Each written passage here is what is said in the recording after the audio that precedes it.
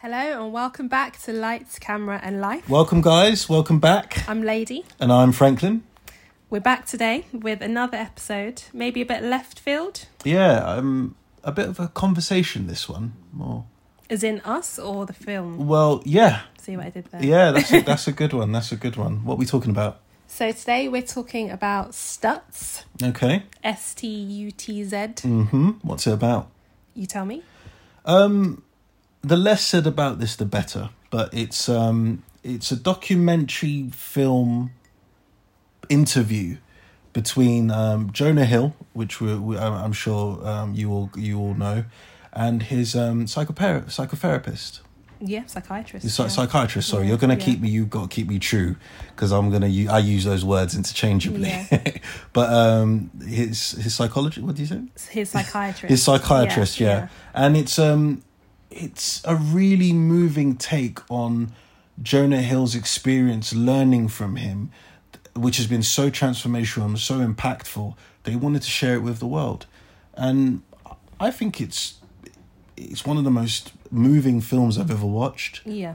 And I just wanted us to talk about it. This is going to be very free roam, very raw. Like being on the therapist's couch. Yeah, like being on the therapist. And I just wanted to know what you thought about it. Because so Jonah Hill obviously has battled with weight issues. I don't think it's that bad.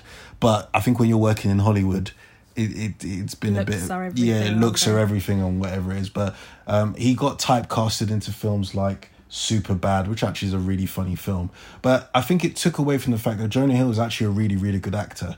And he's also nuanced as well. You've got the Jonah Hill in Wolf of Wall Street, where he's over the top. But you also have Jonah Hill in like Moneyball.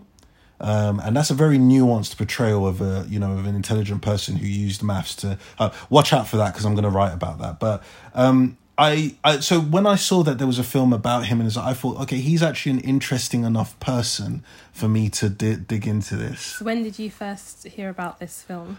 So I saw it on Netflix a few months ago, and I put it on my list, added it to my list, and I've been trying to get her, but we just that evening we decided, let's watch it. And it was like we were just quiet for almost 2 hours, wasn't it? It was a very easy watch. By easy I mean like you don't realise that 2 hours have gone. How was it for you?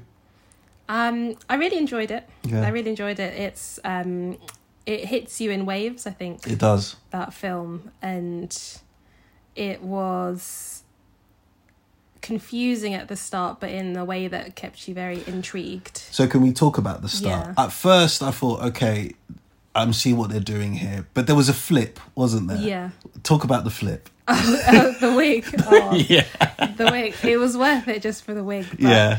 Yeah, I guess it was, the first part was sort of scene setting, and you thought it was, some candid conversations with Jonah and his psychiatrist, his therapist, Stutz, and actually then you realise that no, this wasn't just one free-flowing conversation. It's a series of conversations, which you knew is, all films are going to have cuts and edits to them, but actually this is something that had been going on over the period of years. 2 years, he said, and it's the way they did it. It's almost it got to a point where he's just like, you know what, I'm done. The Hollywood of it. The Hollywood of it went down. They said we're actually in a green screen. Yeah. He took off his wig. When he ripped off his weave, I just lost it. I was like, no ways. And then once I saw it, I then couldn't unsee it for the whole film. Yeah, so there were so many. But it's when he put it back in as well, put back on. Sorry, and it was like that. I can see that lace weave. I was like, wow, some women will pay a lot of money for that. But the film talks about Philip Stutz, who is one of the world leading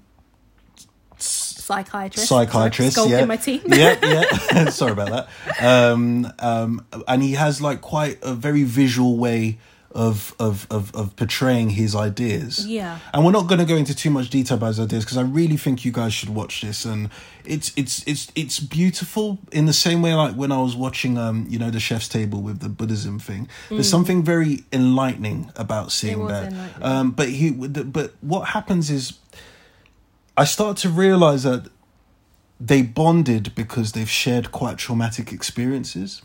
Yeah, I left the film having a lot of questions about their relationship and how they got to the point of making a film, because obviously you always feel the whole point of having a psychiatrist or a therapist is that there's a confidentiality and there's a role setting, i.e. I'm here to discuss things with you and you're here to listen and guide me, I guess, say things very vaguely. But remember, he said at the beginning, Philip Stutz's approach is to not he was against just sitting down and listening. He wanted to actually provide practical steps for you to deal with in your angst, wasn't it? But I guess beyond that, in my head I then leapt forward, because by the end of the film I was like, oh, these guys really like and love each other, and that was very nice to watch and seemed to clearly exist before the film was made. Yeah. And in my head I just wonder how they got from the relationship of client and client and patient and psychiatrist to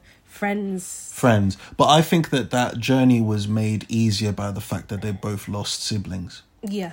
And that for me is when it got to a point where I could see what it was, because at first Philip asked him, do you want to talk about your brother? And he first said no. Yeah. And then there was a point where they were talking, and then he asked him about his brother that he lost. Yeah.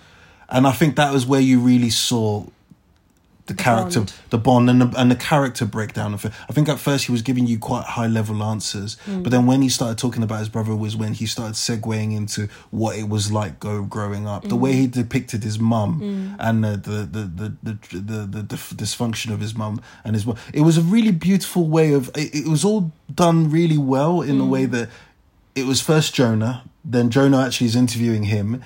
And then Jonah's actually trying to get him, because I think he could see that he's got barriers and he makes a lot of jokes. And then he was like, okay, let's stay with me now. Don't keep doing this thing that you're joking. I mean, what did you think? Yeah, it was, and I guess that's how it felt.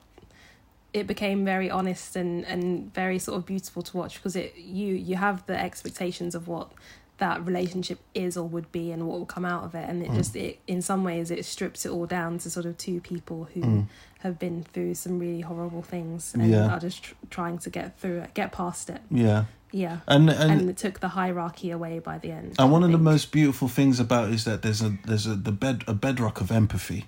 Yeah, you see that this is actually someone who really wants to help, and that for me is what drew me in. Like it's when you see that that's what the motivation behind this individual, and the what actually, it's not just I was born with empathetic superpowers.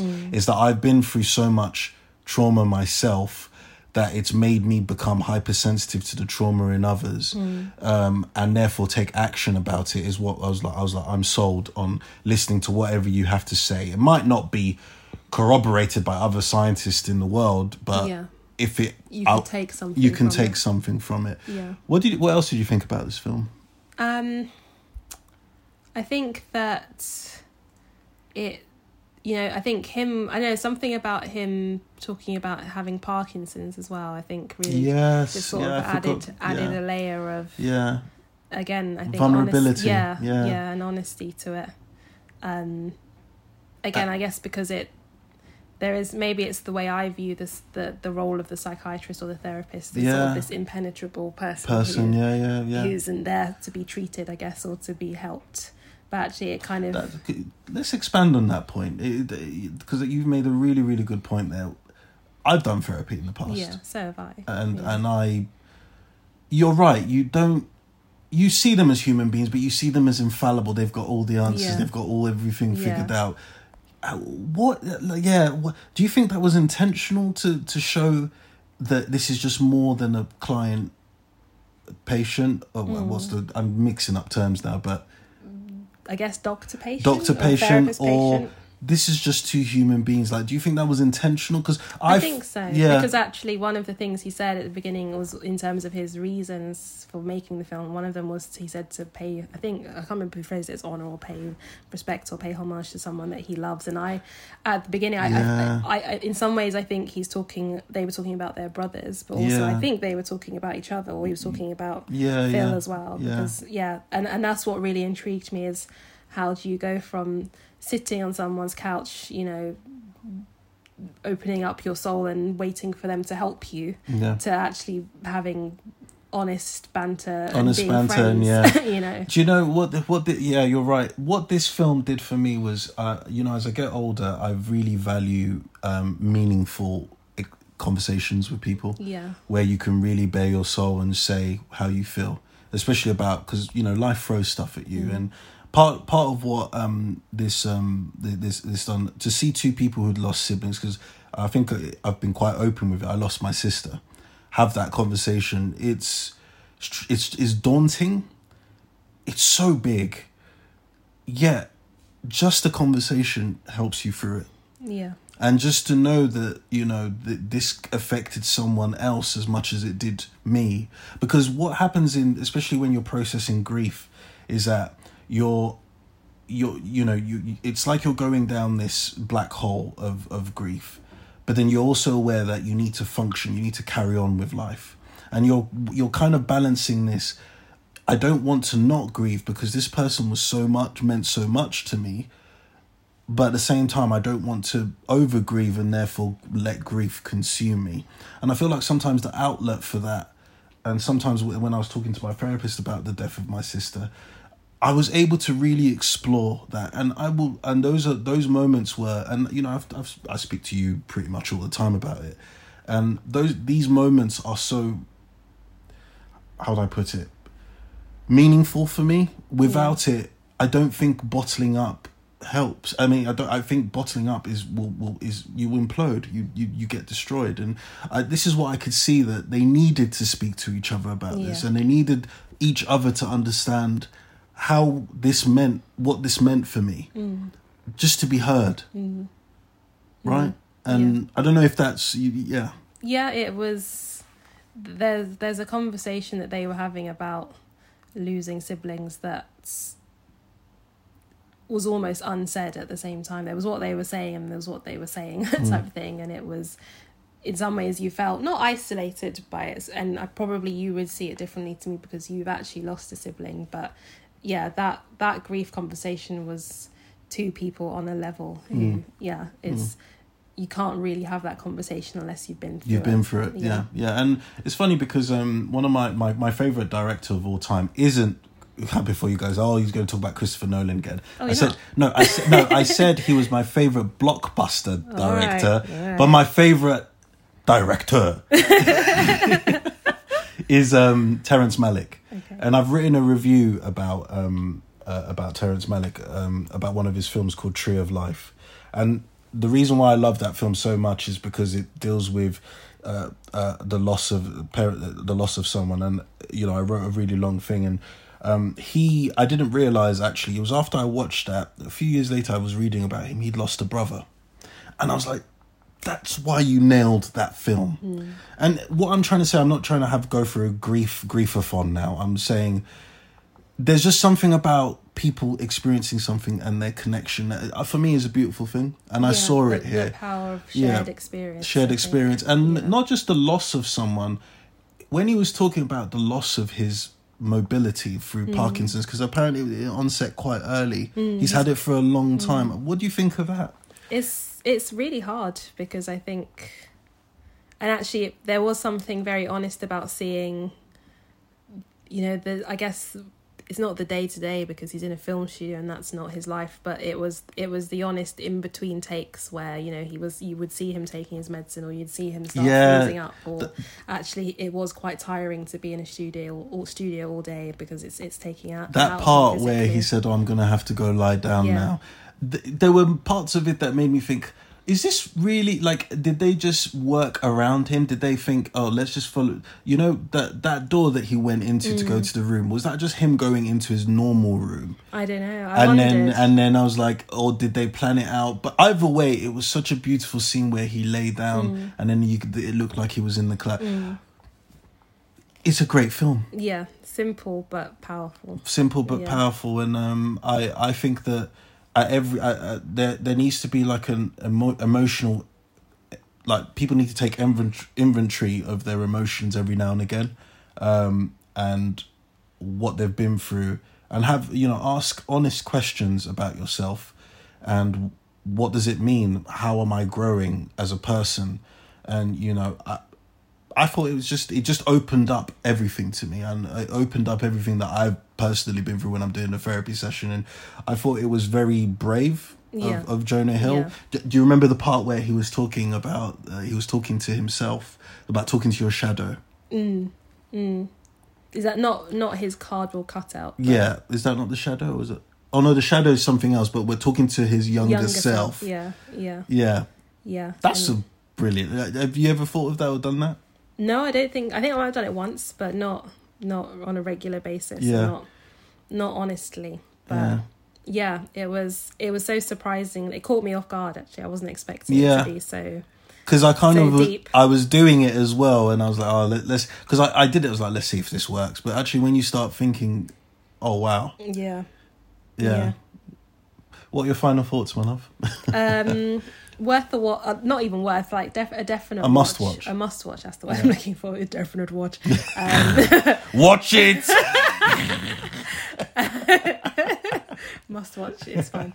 A must watch, and just, there's so many layers to it. I think if I watched it again, I would come out with even like another spin on things that I didn't even notice the first time. And I really love, my favourite bit actually was when he was talking about his lady friend of some kind. Yes, and how he kind of got accidentally psychotherapized by Jonah Hill. Jonah Hill got into a place where he was funny, like, oh. Yeah, I should call my girl. Do you think he was playing Drake's Marvin's Room? 3 cups of the rosé, numbers in my old phone. I should call one and go home. But I've been in the bar too long.